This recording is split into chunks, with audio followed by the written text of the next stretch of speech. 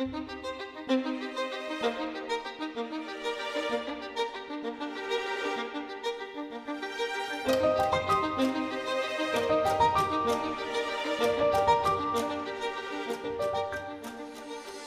hi and welcome. My name is John Harvey. I'm the professor and Hal Wright Chair of Economics at Texas Christian University, and I'll be your guest host for this inaugural episode of the Levy Economics Institute's podcast. The Levy Institute is a nonprofit, nonpartisan public policy research organization and is starting this podcast to create and share conversations in economics and public policy that move beyond conventional approaches. And today I'm joined by James Galbraith, who holds the Lloyd M. Benson Jr. Chair in Government and Business Relations at the University of Texas at Austin, and is a senior scholar at the Levy Institute. And if I may add, what a perfect choice for an individual for a podcast that's going to highlight real world economics and not just outstanding scholarship, but also a lifelong attempt on Dr. Galbraith's part to make sure that this doesn't just stay on the pages of journals, but actually gets involved in actual policy in the real world. So thank you, Dr. Galbraith, for agreeing. Let me say one more thing in setup. When they asked if I would do this, I said, yeah, that sounds fantastic. I am way too busy, though, maybe in like March or April. And then they said, well, it's going to be Jamie Galbraith. So, oh, crap. Okay, yes, I'll do it then. I hate to miss out on this. So welcome to the first ever Levy broadcast. John, thank you very much. It's a great pleasure to be with you and a real honor to be inaugurating this series for the Levy Institute. Excellent, excellent. Well, let's start then. Let's jump right into it. Let's start with a few questions regarding your recent policy note in defense of low interest rates. And as I'm sure the listeners are aware, this stands in stark contrast to the advice and action coming from central banks around the world, and including our own Federal Reserve. Could you give listeners an idea of what is it that central bankers think they're accomplishing with all this? Well, okay, let me start first by saying a word for your listeners about what my background has been in this area, because this is something that I have had experience with for an awfully long time, really going back to the middle of the 1970s, when the United States Congress first really became quite serious about bringing the Federal Reserve into a position of accountability to the Congress as required under the Constitution.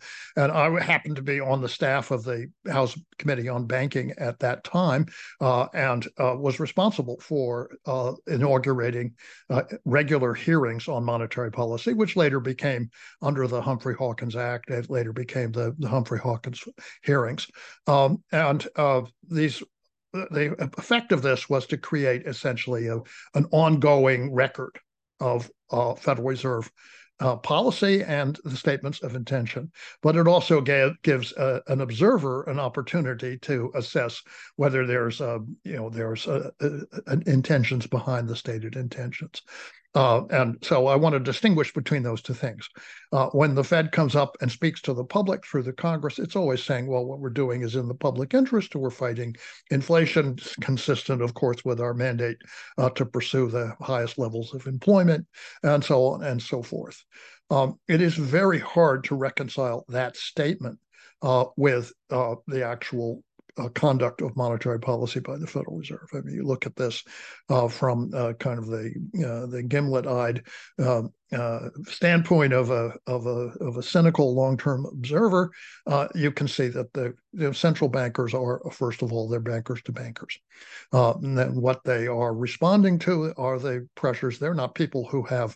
They're not. It's not a committee of detached wise men up on a mountain. It's a committee that consists of bankers and professional economists with close contact liaison with bankers, by and large, and what they are attentive above all to that constituency.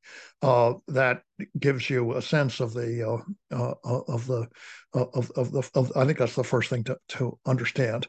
Secondly, they have obligations or commitments, so they believe have obligations in the political space. Sometimes that's informed by their own politics, sometimes by pressures that hit them. So if there's a major political disaster, they often do react to that.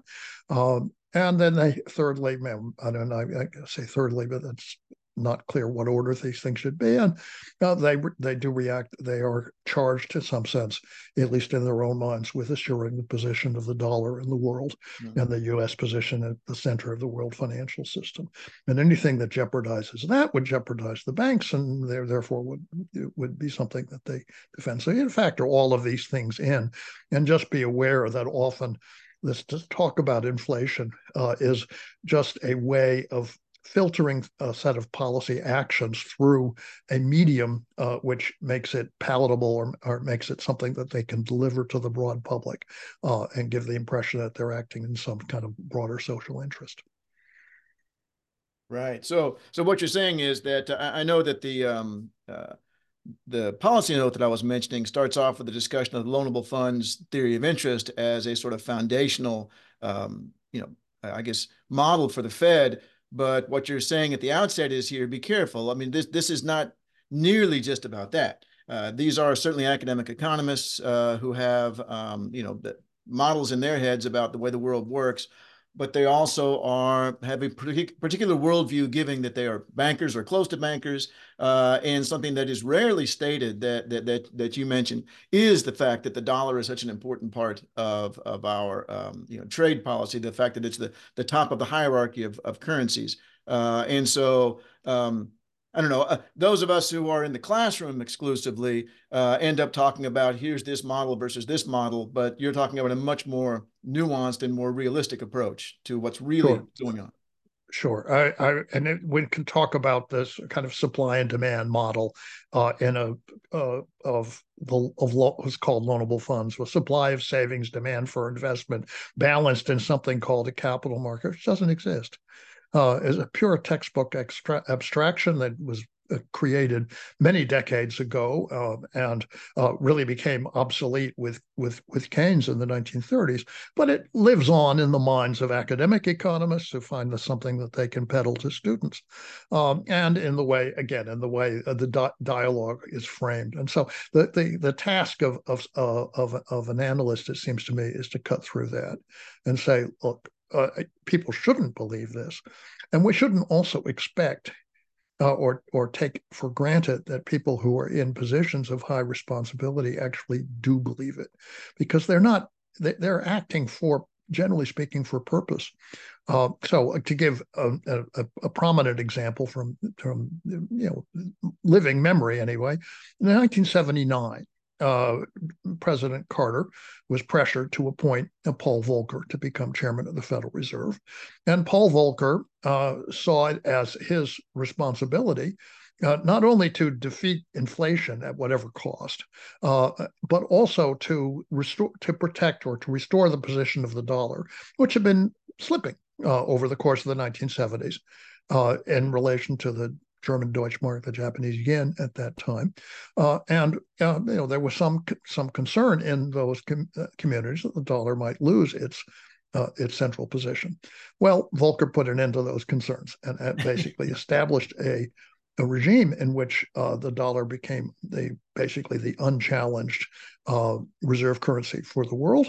And the high dollar policy cemented the strength of the financial sector in the United States at the expense of the industrial sector. Yes, it also put an end to inflation. It may indeed have put an end to the Soviet Union and to the position of the Soviet bloc in the Cold War, and therefore unleashing an era of low commodity prices worldwide, which certainly contributed to low inflation in the United States.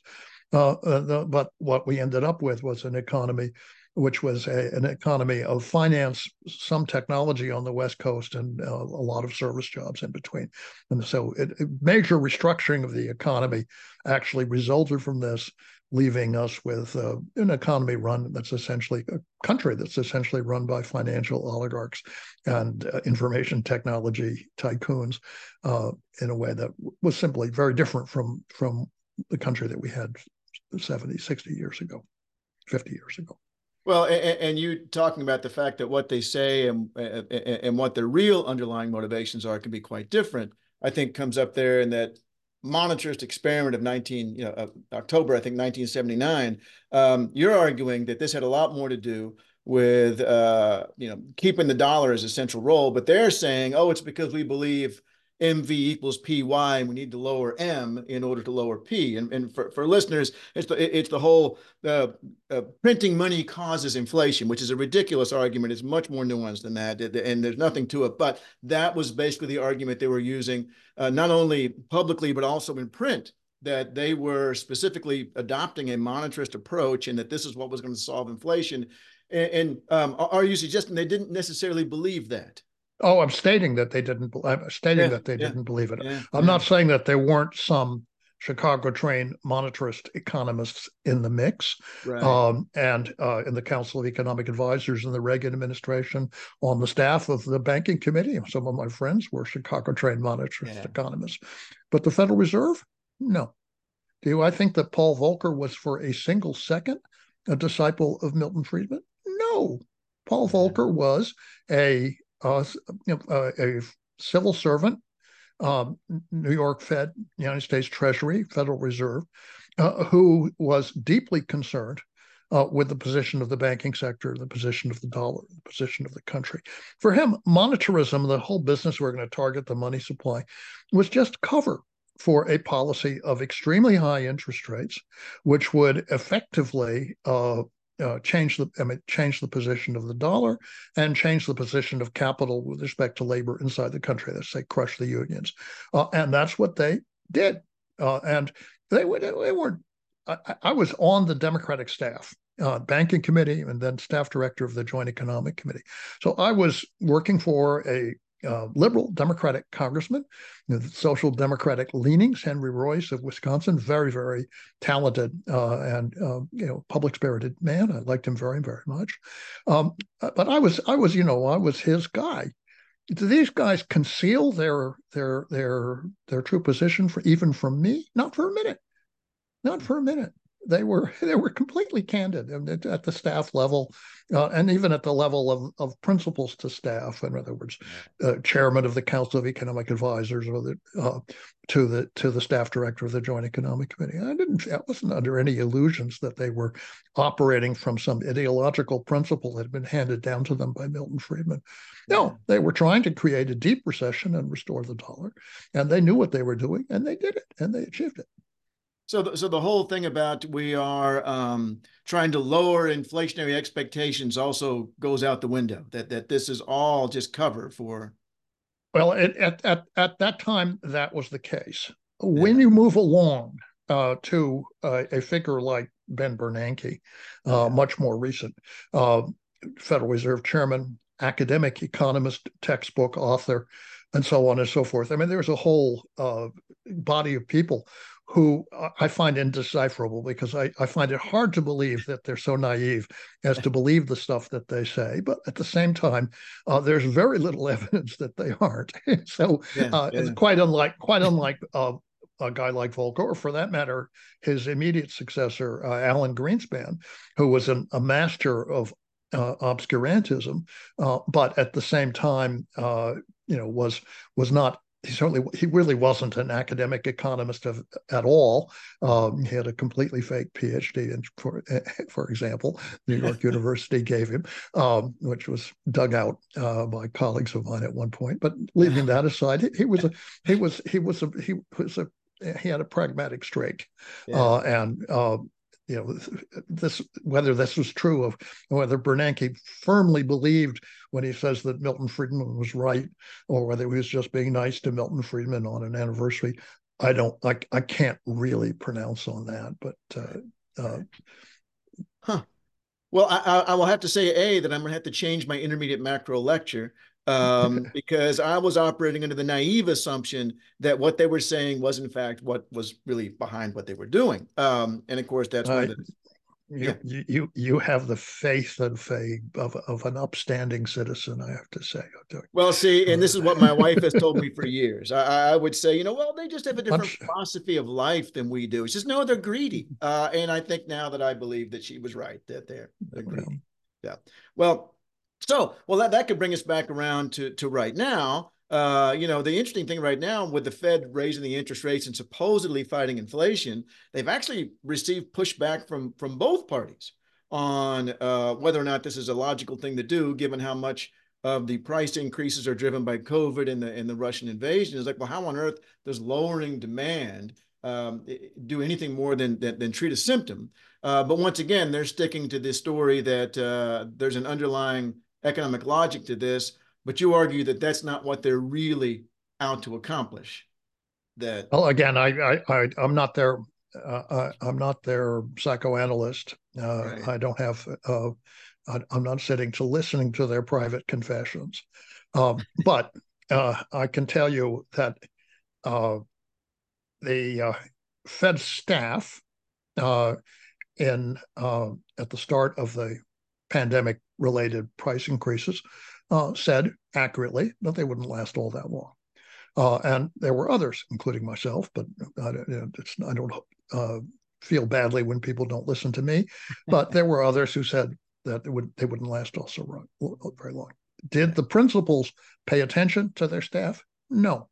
Their principals, if they were paying attention to anybody, they were getting pressure from the likes of Larry Summers and people who were writing, heavyweights who had access to the Washington Post and so forth, who said you have to really clamp down hard, and that's basically what they did.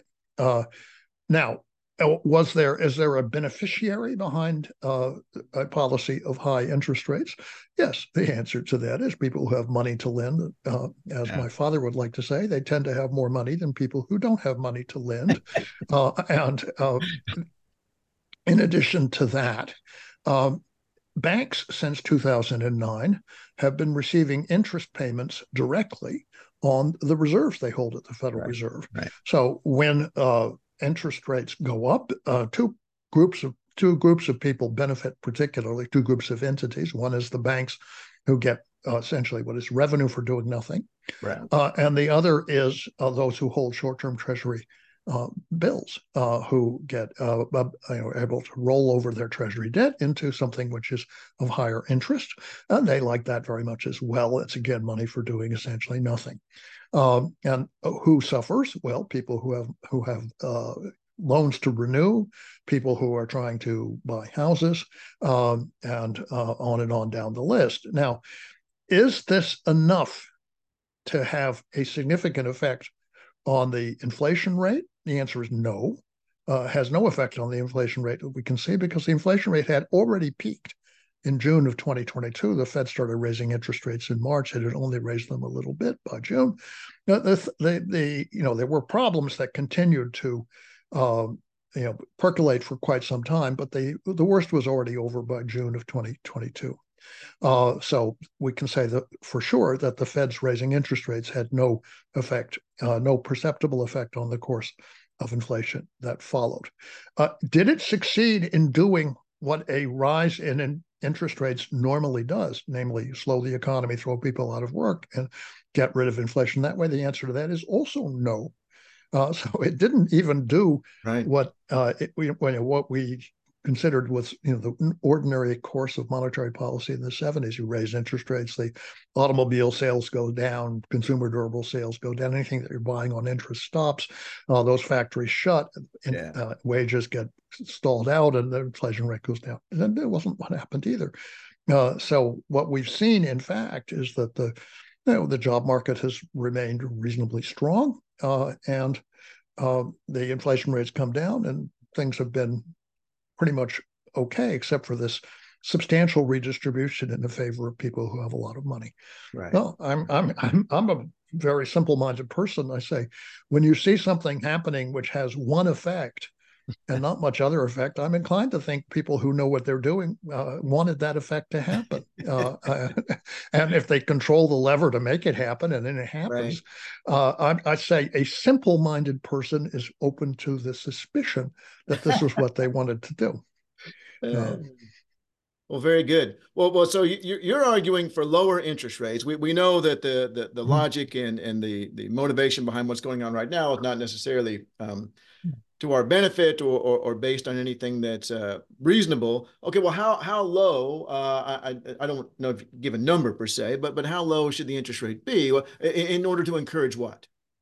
well, there isn't one interest rate, and the lever that the Federal Reserve operates with is the interest rate on overnight money lent by banks, ostensibly lent by banks to each other.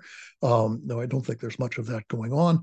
And what is effectively the same thing as the 90-day rate on Treasury bills. So a very short-term, very safe asset that has no risk of any kind.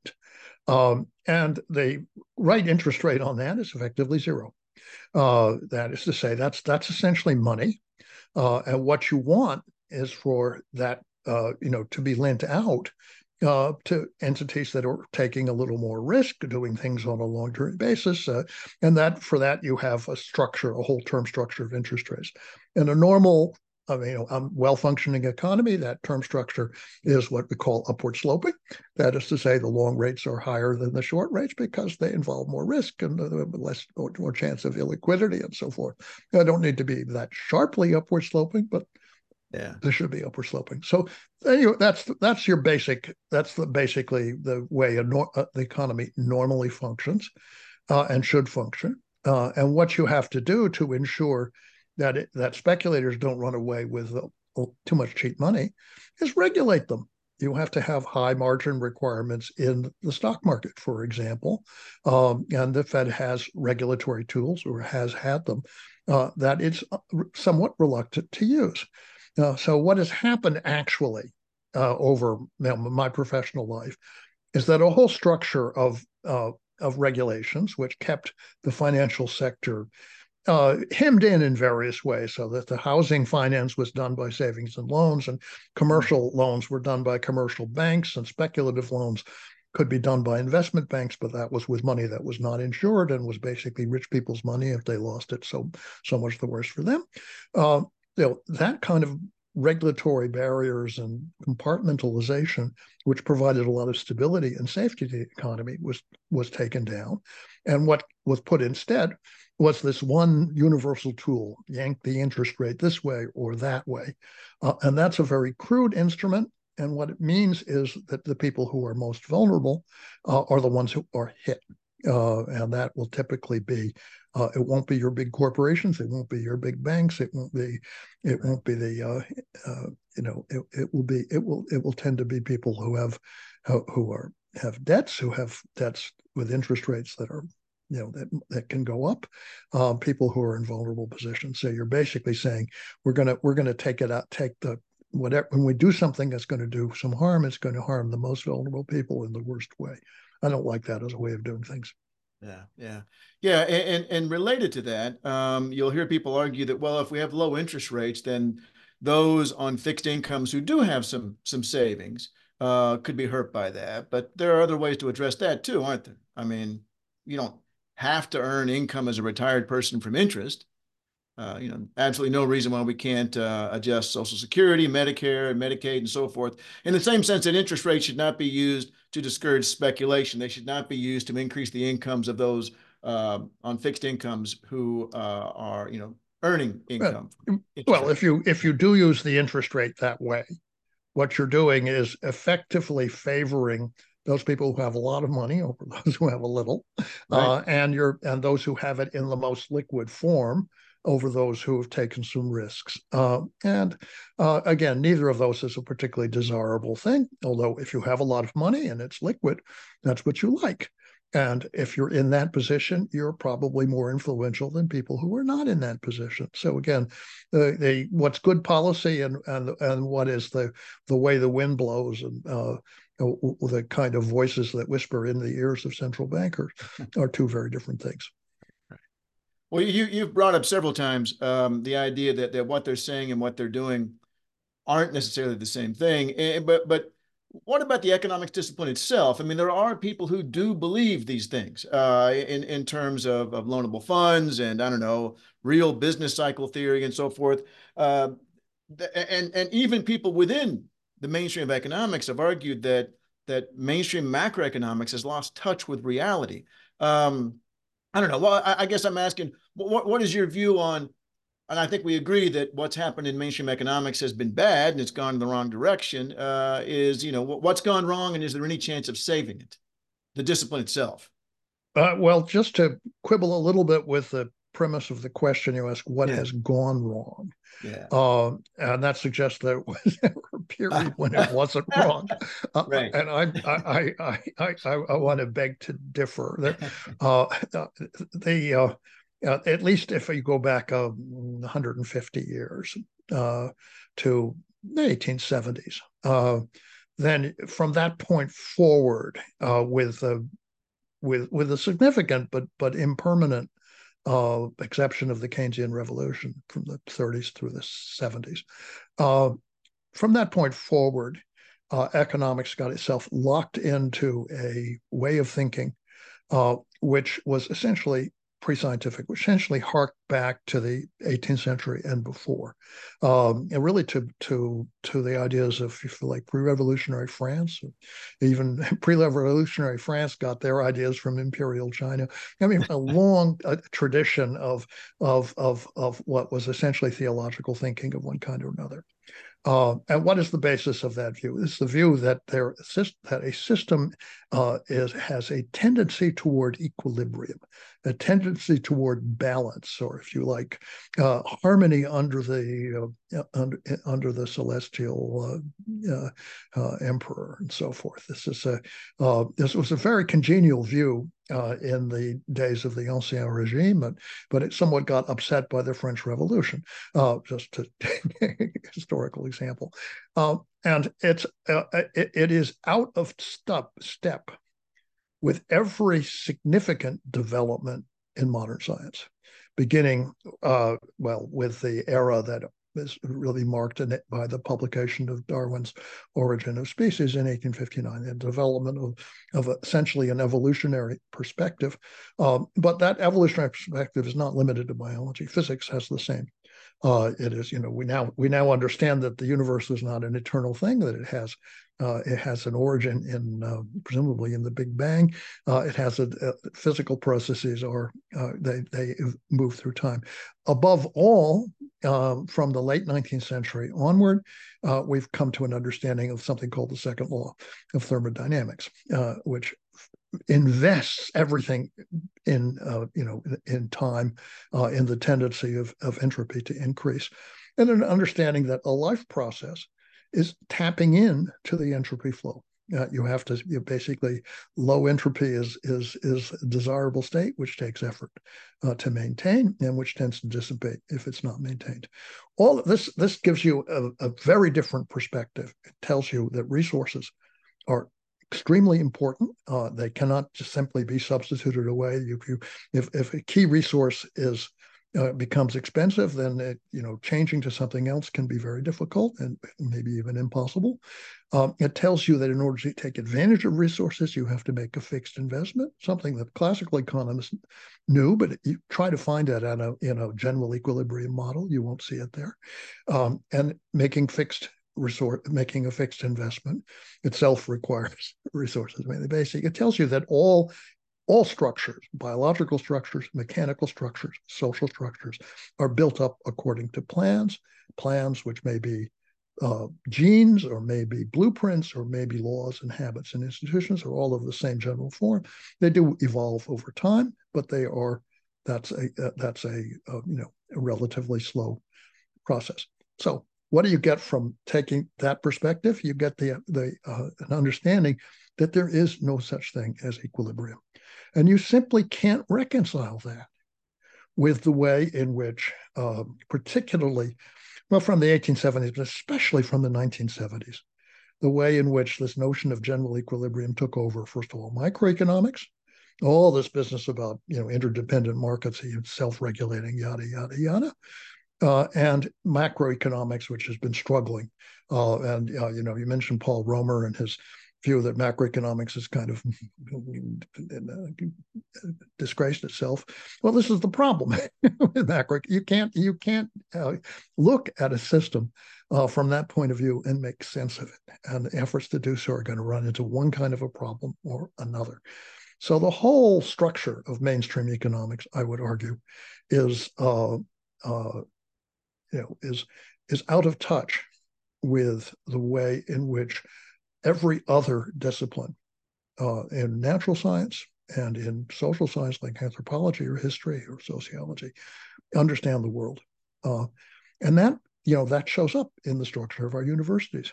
What are economics departments? They're very self-contained entities. They don't tend to intersect, maybe a little bit with political science because they tend to send sort of their lesser epigones out to become political scientists. But they have very little contact with natural science, with physics, with biology, very little with other sciences, which are essentially evolutionary in nature. And so they really operate in their own little space, and then they maintain their positions by very, very rigid professional rules. So, to be a highly ranked department, you're basically only promote people who have publications in 5 journals, 2 of which are house journals, Harvard, Chicago. The other 3 are the major association journals, all controlled very strictly by editors. That's not to say there's no difference of opinion, but it's extremely narrow. And everybody who wants to be, have a career has to be somehow fitted in to those paradigms. And if they aren't, that gets screened out. So you have this discipline, which is basically stuck in a pre-scientific frame of mind, protecting itself within a university structure, and actively excluding the diversity of approaches, which are in fact much more closely attuned with modern scientific tradition. This is the problem of mainstream economics. It seems to me, it's really a very, very systemic problem. Well, and if I may do a plug for my own university, we actually have a course on contending perspectives in economics, which is extremely rare, and we require it of all majors. Now, having said that, guess who in the department doesn't think it's a really good idea? And those are, of course, the younger neoclassical economists. So it has been a fight to keep it relevant, to lock it in with other programs and so forth, so they can't simply say, well, why can't we have another econometrics course instead? And Sure. yeah. Yeah. Well, I mean, you can see this in the way what has happened over the last decades to economic history, and to the history of economic thought, all of which have dropped by the wayside by and large. If economic history still exists, it's mostly in history departments rather than economics departments. History of economic thought, so far as I know, isn't taught at the University of Texas at Austin, except occasionally when I do an undergraduate seminar and touches on it. So these are this is a way of trying to ensure that people who come up in economics are let's say conditioned to accept the premises of the mainstream view, and to be highly dismissive, contemptuous even, of alternative perspectives.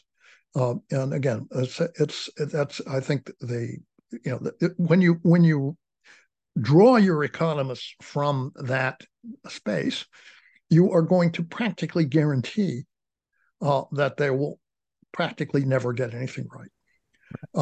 So let me just. I mean, I'm producing a small catalog of these things for a book project, but it's just to take an example. A very important debate in the last year and a half has been over the policy of sanctions with respect to Russia. And if you look at what the economists said, and I'm thinking in particular of an economist that's chief economist for the United States Treasury Department, works for a very distinguished economist, Janet Yellen, who is the Secretary of the Treasury, who put out a document on this subject. And what this report did was to take the neoclassical production function. Okay, so there's capital, there's labor, and there's technology. And they said, okay, so with sanctions, Russia's not getting any capital because Western firms are leaving Russia. And because a lot of young people who didn't particularly like the policy have left Russia, about a few 100,000 of them did, it's losing labor. Oh, and then finally, it's losing technological capacity, entrepreneurship, and it's becoming under the state. And therefore, the sanction policy is going to bring the Russian economy essentially to its knees.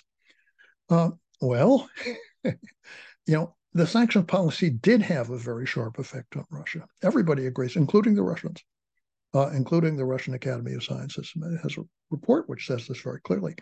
But the question is what happens next? And as a simple matter of business economics, which any businessman could tell you, the first thing you look at is what are the profit opportunities? When you say, okay, we're going to block Russia from selling natural gas, so they'll have to sell it at home at a lower price. And we're going to take a lot of Western firms and force them to sell their Russian factories and equipment to Russians at a very steep discount.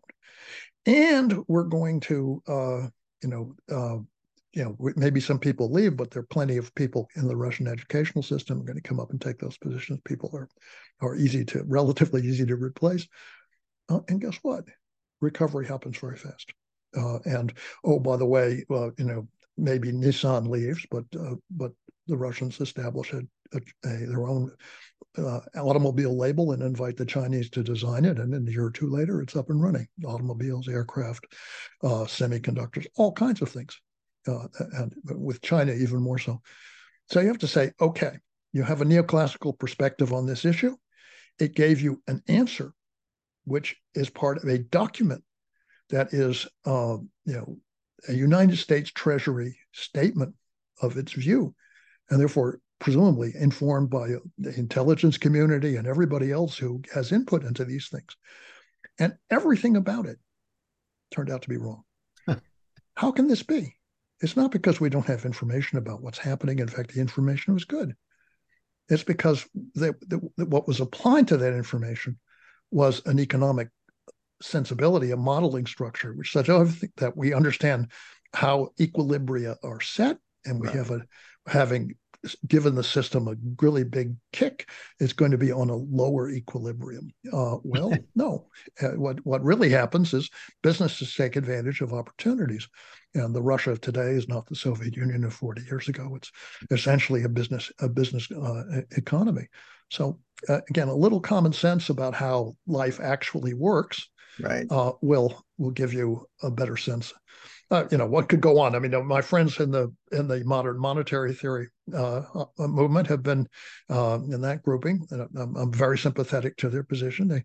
They've also basically made a very good business out of applying common sense and understanding of how financial markets actually work, and contradicting this loanable funds theory and the monetarist theory, the textbook models. And one set of answers is typically wrong, and the other set of answers is typically very close to the mark. So this again, this is the advantage of having a theory which is connected to the real world is substantial. Right. Yeah, there's a you're talking about general equilibrium. There's a Christina Romer encyclopedia entry online on business cycles. And when you get about halfway through the article, she says, by the way, there isn't such a thing as business cycles.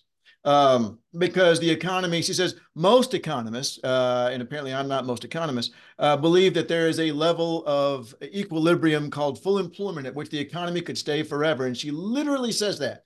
And I have quoted it over and over and over. Here is an article from a mainstream economist on business cycles that says business cycles don't exist. Sometimes stuff happens. Now, well, I have to say on that the invocation of a consensus of economists is always something to be extremely wary of. Right. It was just before the crisis in 2008 when the American Economic Association was holding a session on how the world came to consensus on monetary policy. So really? Okay, guys, yeah. I mean, how they went ahead with that session in January of 2009. I mean, I wish I'd been there, but I think I was busy trying to advise the Congress how to dig themselves out of the hole at that time. Robert Mundell, who had, in many ways, very interesting views on a lot of things, said you should never take an unweighted poll of economists' opinion. That's funny. Well, you said you were talking about the training of students and people who have been trained this specific way. You tend to get a certain mindset coming out. There's also a great deal of self-selection going on. I mean, it's little wonder that compared to almost every other discipline in the academy, we are the most white male. I think that if I'm a person of color or a woman sitting in an intro class, hearing that, well, what the market does is objective and that's how it rewards people, then I'm done with economics. I'm not moving any further along in this discipline. Do you have an opinion on why economics has struggled so much to attract women and people of color relative to the natural sciences who have done a much better job? The days of women don't have the math skills because there was the self-fulfilling prophecy on the part of teachers who thought that, well, this young lady doesn't need to learn fractions properly, she's going to be married one day. Hopefully those days are largely gone, so that's not an excuse anymore. And what the economics discipline has said is women aren't as good. Everything that the neoclassical discipline has said about why we're so white male has been victim blaming. um, that, well, either they don't know the math skills, women care too much about grades, women don't care about economics in particular. Do you have a view on that and the connection between what's screwed up about our discipline and I'm not in an economics department. I thank my lucky stars. So I observe this from the outside, and I read people like Claudia Sahm, who've spoken on with great eloquence and effectiveness. And what I sense from what they say is that this is a discipline that, among other things, protects itself by taking a strongly dismissive and belittling attitude to outsiders. So that is a something which, if you approach the discipline from the standpoint of a of a, let's say, an identity which is slightly outside, you're going to run into a real question of let's say, presumptive lack of loyalty to the scheme of things, which exists to justify the existing hierarchies.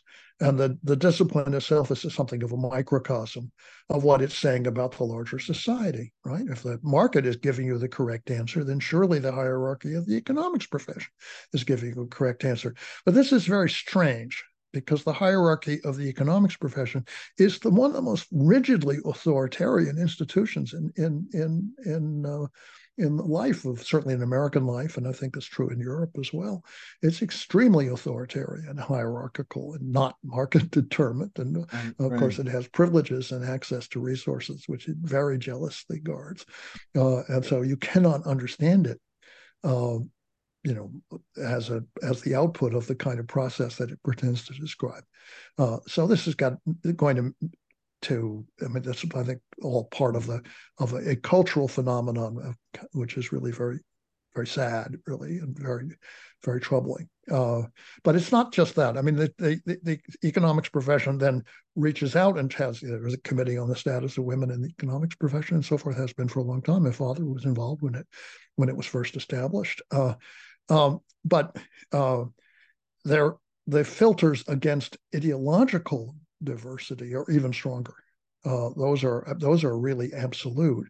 And what you'll find is that someone who happens to be both to fit into two boxes, to say have a critical perspective and a non-majority identity, is going to be doubly troubled. So, talk to the radical feminists out there, the feminists out there who are truly in that mode, and you'll find that they're not, some of them survive in the profession, but they really went through hell in order to do that.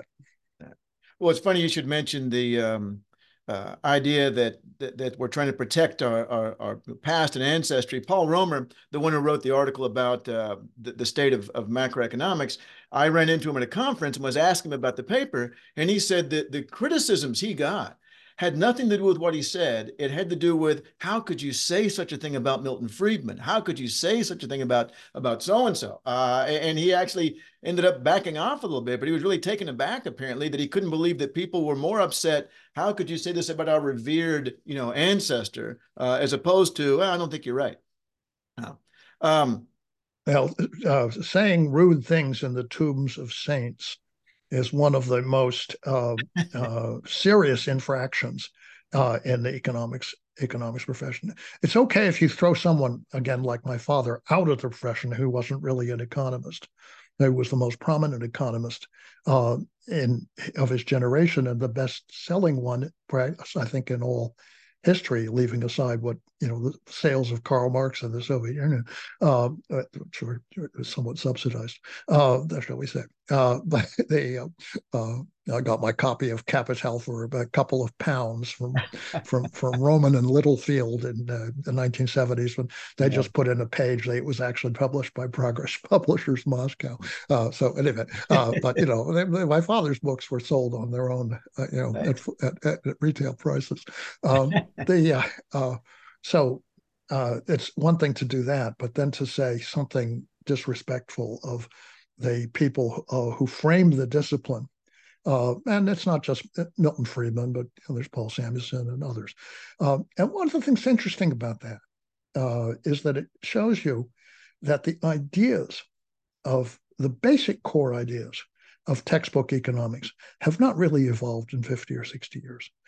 They are still dominated. If you think about what's the core doctrine underlying microeconomics, it's the Arrow-Debreu model of general equilibrium, as it's understood very imperfectly by people who really have mostly never read it.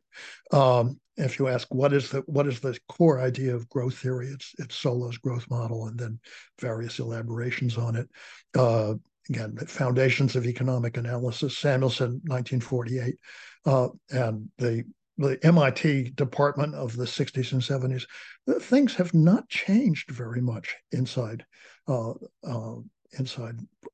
mainstream economics, and that is because they really can't change. They really can't admit that they should diversify their ideas, that they should take out in some new directions, and without questioning, the validity of things they've been doing for 50 years.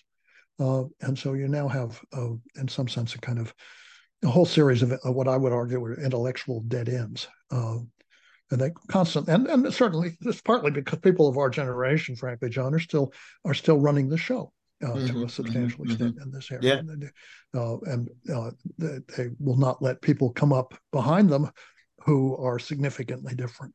Right. One of the things I say about, and one of the things you notice about modern monetary theory, which is extremely interesting, is that how it's attacked viciously in terms of the utmost contempt by people who are based at places like Harvard or other or the New York Times, and yet without ever naming or citing Stephanie Kelton or Randall Wray or Warren Mosler, the other people who have written on this subject, and without ever engaging with their arguments in a serious way. Occasionally there's a debate, but in terms of written stuff, it's very, very rare that you will see, I read, Professor Kelton, and she said something, and let me take her to task on this. Why not? Because once you start doing that, you have to say, well, I better teach it in my classes. I better put a reading on my reading list. I better maybe mention it in a textbook in a serious way. Oh, and by the way, if we have an assistant professorship or an associate professorship, maybe there's someone from this school who should be added to our department so our students can be exposed to these ideas. And this is what they can't abide. This is what they're really afraid of. And you can tell by the approach they take to it, that's the concern. That's fundamentally, it's not that they see this as a particular threat to the policy space, because if they think about it seriously, monetary theory is what it describes actual monetary central bank policy. That's what it's all about. Yeah. It's about admitting them into some of the resource preserves that the mainstream economics actually controls. So if you engage in a honest, realistic way, you've invited them in. Of That, course. yeah, yeah, Of course. Yeah. yeah, Yeah. yeah. So and taking Sure. it seriously. You mentioned, since the professionalization of economics, since the I guess the marginal revolution, the 1870s forward, that it's been on the wrong track. And you mentioned Keynes as an exception, but also the um, but I guess that ended up being a sort of an isolated, in some respects, isolated intellectually, but in terms of the actual impact on American policies, it actually had, we get the MBER being founded, at least half founded by institutionalist ideas. Well, I guess what I'm curious about is why you didn't mention the institutionalists.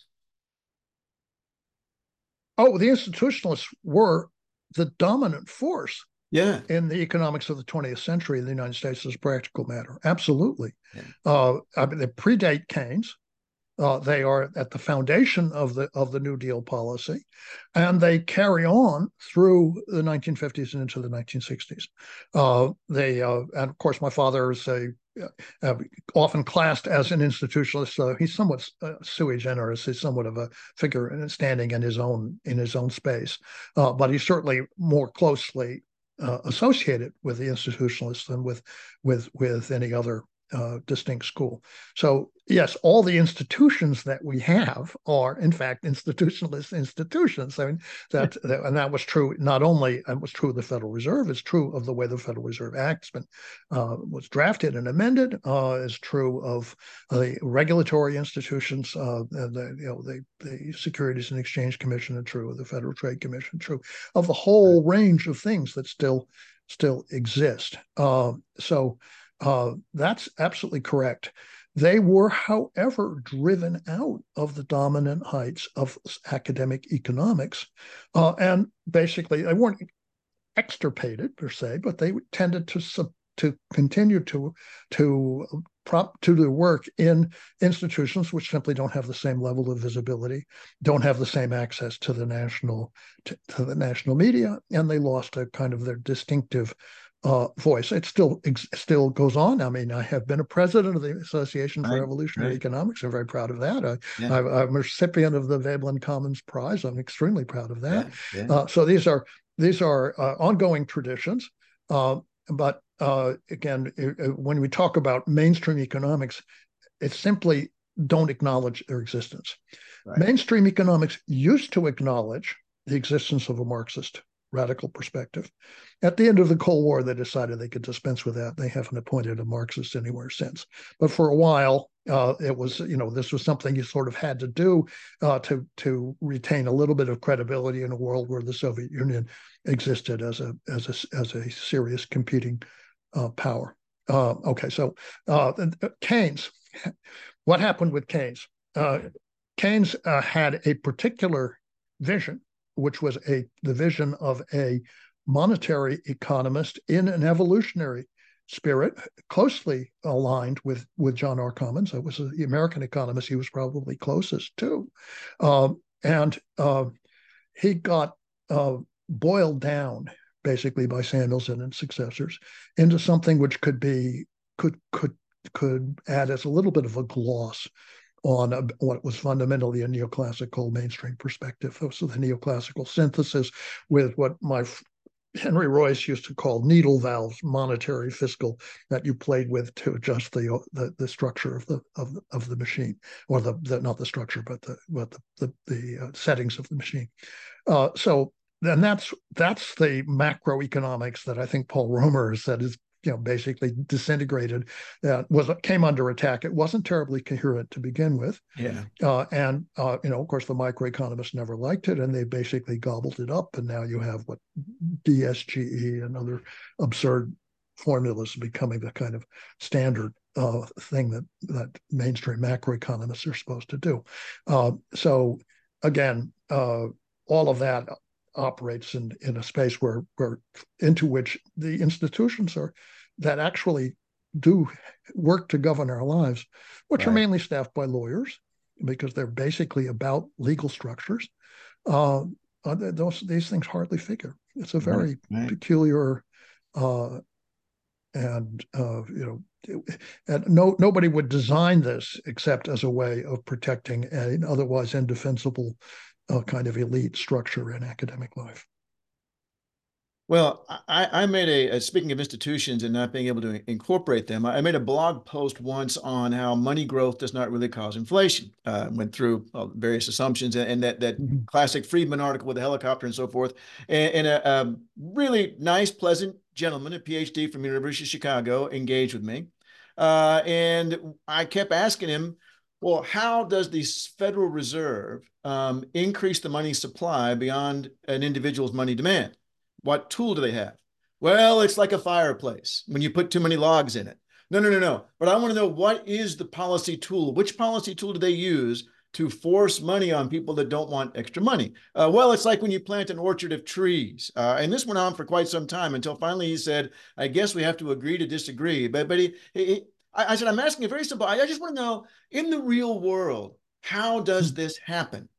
Well, I guess we must agree to disagree. That was a very, well, it was my greatest moment as an economist, I have to tell you, because I felt really good that I got to engage straight up with a monetarist, and they were unable to answer the questions. Yeah. But you know, that is a an example of my God, you got a PhD in this. At what point did you have a class where you talked about exactly which policy it is that has the helicopter dropping the money out? And apparently there wasn't one. And Well, yeah, that's one of my closest friends in all of life was a guy by the name of Bob Auerbach, who was a PhD from the University of Chicago, and my colleague on the banking committee in the 1970s. We shared an office, the secretary. And one day he called me, he said, "I got some reporters here. You got anything you want to tell them?" I said, "Just tell them whatever you said. Well, I disagree with you." This was but you know, the government can in fact write checks to people.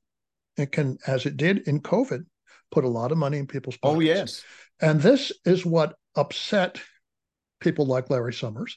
Said, gee, so many people have so much money in their pockets, they're going to go out and spend, and we're going to have a terrible inflation, which won't stop as a result because expectations will be on it, disanchored, all this stuff. Well, this doesn't take account of the institutional framework within which the American household now lives. This is not the 19th century. This is not a bunch of cash-starved families who you give them a Christmas bonus and they go out and spend more at the pub or whatever it is. These people have bank accounts, and the money goes into the bank account where it piles up until it's needed. And they're not short-term people. They can see that the assistance is limited, that the prospects for employment are uncertain. So they meet their basic commitments, and then they draw down that balance as they need it. And there's no effect on it. There's no excess demand going on here. The only place, in fact, there's not really even very much for most households, wasn't even all that much savings because they were replacing incomes that they had previously earning in the Right. services sector. Yeah. Where the savings piled up was amongst the top 25%.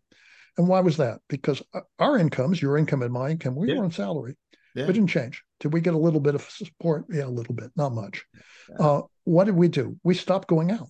We stopped going to restaurants. We stopped, going to barbershops. We stopped doing a lot of things. And as a result, we weren't spending. So Yeah. now what? Now it goes into, well, I don't know, maybe you bought a condo or something like that. You bought a capital asset. A lot of people bought cars.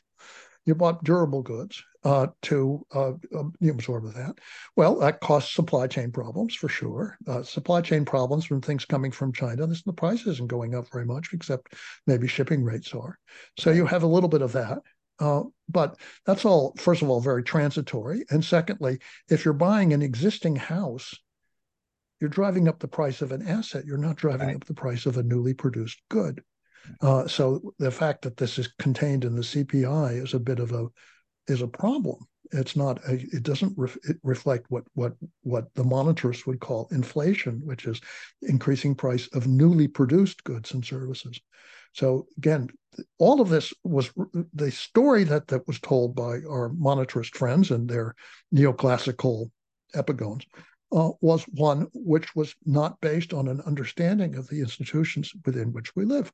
Once you start working your way through those in detail, you see, well, that story really doesn't hold. And what will happen by and large is that the surge of prices will go away unless there's a new set of shocks, for example, to resource costs. And we can't rule that out. In fact, I think it's very likely to happen. But that is also not a demand problem. That has to do with what's happening out in the Permian Basin and elsewhere. Well, and absolutely, fiscal policy can create more money. I guess what the monitor's argument was that, yeah, that monetary policy, that the Fed can somehow increase incomes, which they guess they can if they buy the assets of the rich people, but nevertheless. So, yeah, well, what they're talking about basically is when the Fed goes and buys securities from the banking sector, but right, that's replacing one asset with another. It's precisely, replacing an asset which has some capital risk with an asset that doesn't. right, Banks right. like that. That's what they did in the great financial crisis and money creation. There was a lot of talk about how much inflation would result out of that, and the answer was zero. Right, right, right. No, the old Freeman article with the helicopter flying over and dropping out the money. To make it accurate, you need to have the helicopter land, have the pilot sneak into the person's house, replace a $100 financial asset with $100 cash, then get back on the helicopter and fly away. But that's not the same thing. You haven't increased income. You've changed the form of an asset. Right. Um, Right. the other thing you mentioned was about talking about mainstream economics not wanting to engage just in case we accidentally let somebody in the door. We had Douglas North come and speak at my university some years ago, and the new institutionalist stuff, I guess, is apparently somewhat selected, or I'm sorry, accepted within neoclassicism. And having been taught by institutionalists myself at the University of Tennessee, all of whom had originally come from the University of Texas, I brought up I made the mistake of bringing up institutionalism, and the angry response you mentioned that Larry Summers has to MMT. I basically got the same thing from Douglas North. So that well, no, of course this has nothing to do with the institutionalism that had evolved in the U.S. Yeah, This was another uh, device used to marginalize the more original traditions in economics, and that is the use of the word new ah, on top of a previously used word. New institutionalism, new Keynesianism was yeah, another example of that. New classicism was yeah, another. So once you have those words, I call this vampire terminology because it sucks the blood out of the original word. People then say, okay, Douglas North was an institutionalist of the new type. And then they stop asking what the old type was. right, right, Or in fact, you and I have to identify ourselves as old institutionalists, which I don't mind doing, yeah, but obviously new is better than old in many people's right, minds. right. Although at my age, I no longer think so. But nevertheless, I mean that's where you are. I mean, with the Yeah, new Keynesians, do they have anything to do with Keynes? Have you ever read no, Keynes? No, yeah, no. Do they understand where Keynes was coming from on monetary and financial issues? They had not the slightest clue. Not the slightest clue. right, And right, someone who got my Keynes at Cambridge from people like Nicholas Caldor. This drove me nuts. right, right.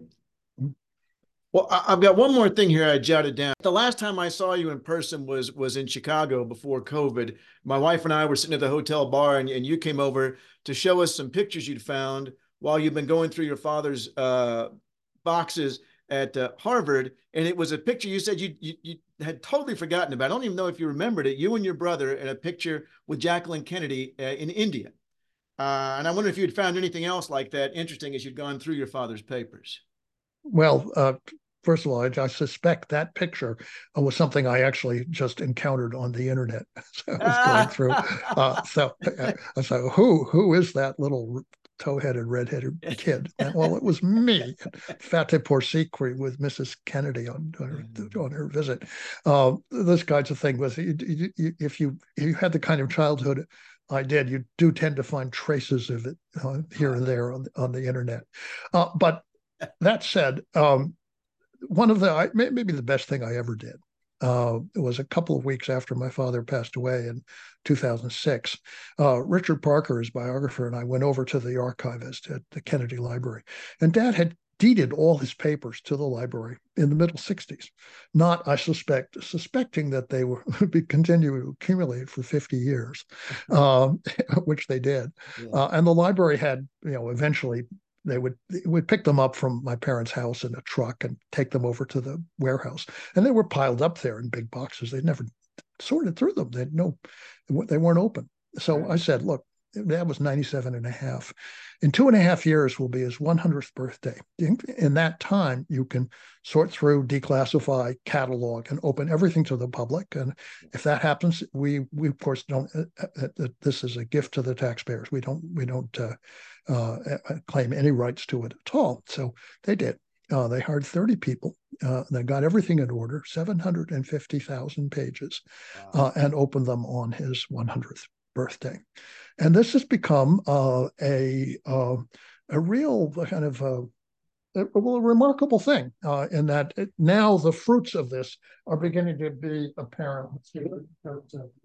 Well, I have it's over there, a lovely book that a French scholar just published, Alexandre Chirat, on my father's work from the 30s to this through the 80s on his ideas. And that was done in the archives. This one here, I really cannot recommend too highly. It's by a young historian at the University of Kansas. The title is The Poverty of the World, and it's by a historian at the University of Kansas called Sheda Jahanbani. And what she does is something which I think no one had done before, which is to take the issue of poverty and to trace the conception of poverty in the domestic and international spheres in the United States from the 30s through the 60s, essentially, and show how closely connected they were. And a key player in all of this, as it turns out, was my father, something I really hadn't really appreciated myself, although there are elements that she writes about that I remember from my own childhood. But my father's big book, The Affluent Society, the first really major break, that's not the first breakthrough, but it was the biggest breakthrough book, was originally going to be entitled Why People Are Poor. And it was informed by, among other things, as John Bunny shows, his experiences in Europe in 1945 of the strategic bombing survey. Europe was desperately poor. In India in 1955, when he went for a number of months. And then, what it shows us is the concept of development and underdevelopment actually emerges from concepts of poverty in the United States, and feeds back. It becomes the motivating force behind Lyndon Johnson's war on poverty in the 1960s. So this is a story that makes a kind of intellectual coherence out of things which have been separated in economics, development studies and advanced country studies. And I think there's very, very little in anybody's curriculum that would tie these two things together. And it's as I say, it's a product from this particular scholar, from her having access and spending a lot of time going through my father's papers and all the correspondence with leading figures of the time, and his experience, as I say, is again reflecting on the strategic bombing survey and on Indian independence and so forth. So I find that actually is a gift to the intellectual history of the world, which I was just extremely pleased to see. Oh, that's very exciting. Yeah. Thank you very much. Can you think of anything else you want to talk about, Jamie? Oh well, I was showing off books. I'll just show you a couple more to give you an idea of the reach. Again, this is really about my father rather than myself. But here are two of four books that have just been published. This is The Age of Uncertainty, The Anatomy of Power, which have just been brought out in Mandarin in China for the first time. So again, one we hope will be a very large market, since there are 1 billion people in it.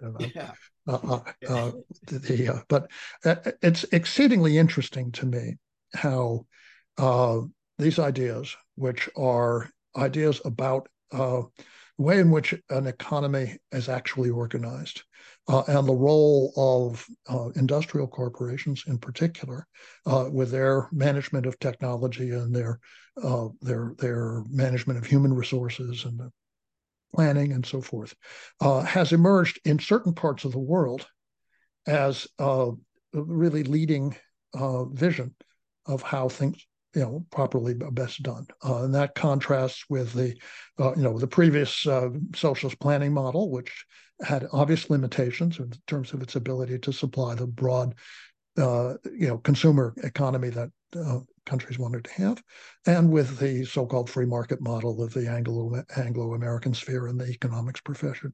And when you realize that if you start looking around the world in a serious way, you realize that the main doctrines that are taught by conventional, classical, neoclassical, mainstream economists in the United States are very provincial. They're really not the doctrines that dominate the more successful, rapidly advancing societies in the world. Never were, never will be. They're doctrines that are been imposed on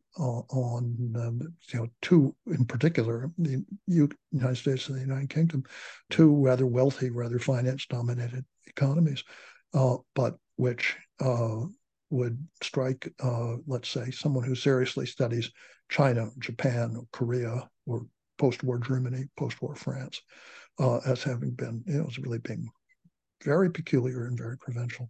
And so one way I think to break the monopoly, if you like, of a kind of dying doctrine, I would hope would be a dying set of doctrines, is to expand the comparative perspective and to try and bring the rest of the world in, try and understand what actually is going on there and why. Right. Stop deciding that if we thought it up, it must be a great idea. And why the hell isn't everyone else doing it?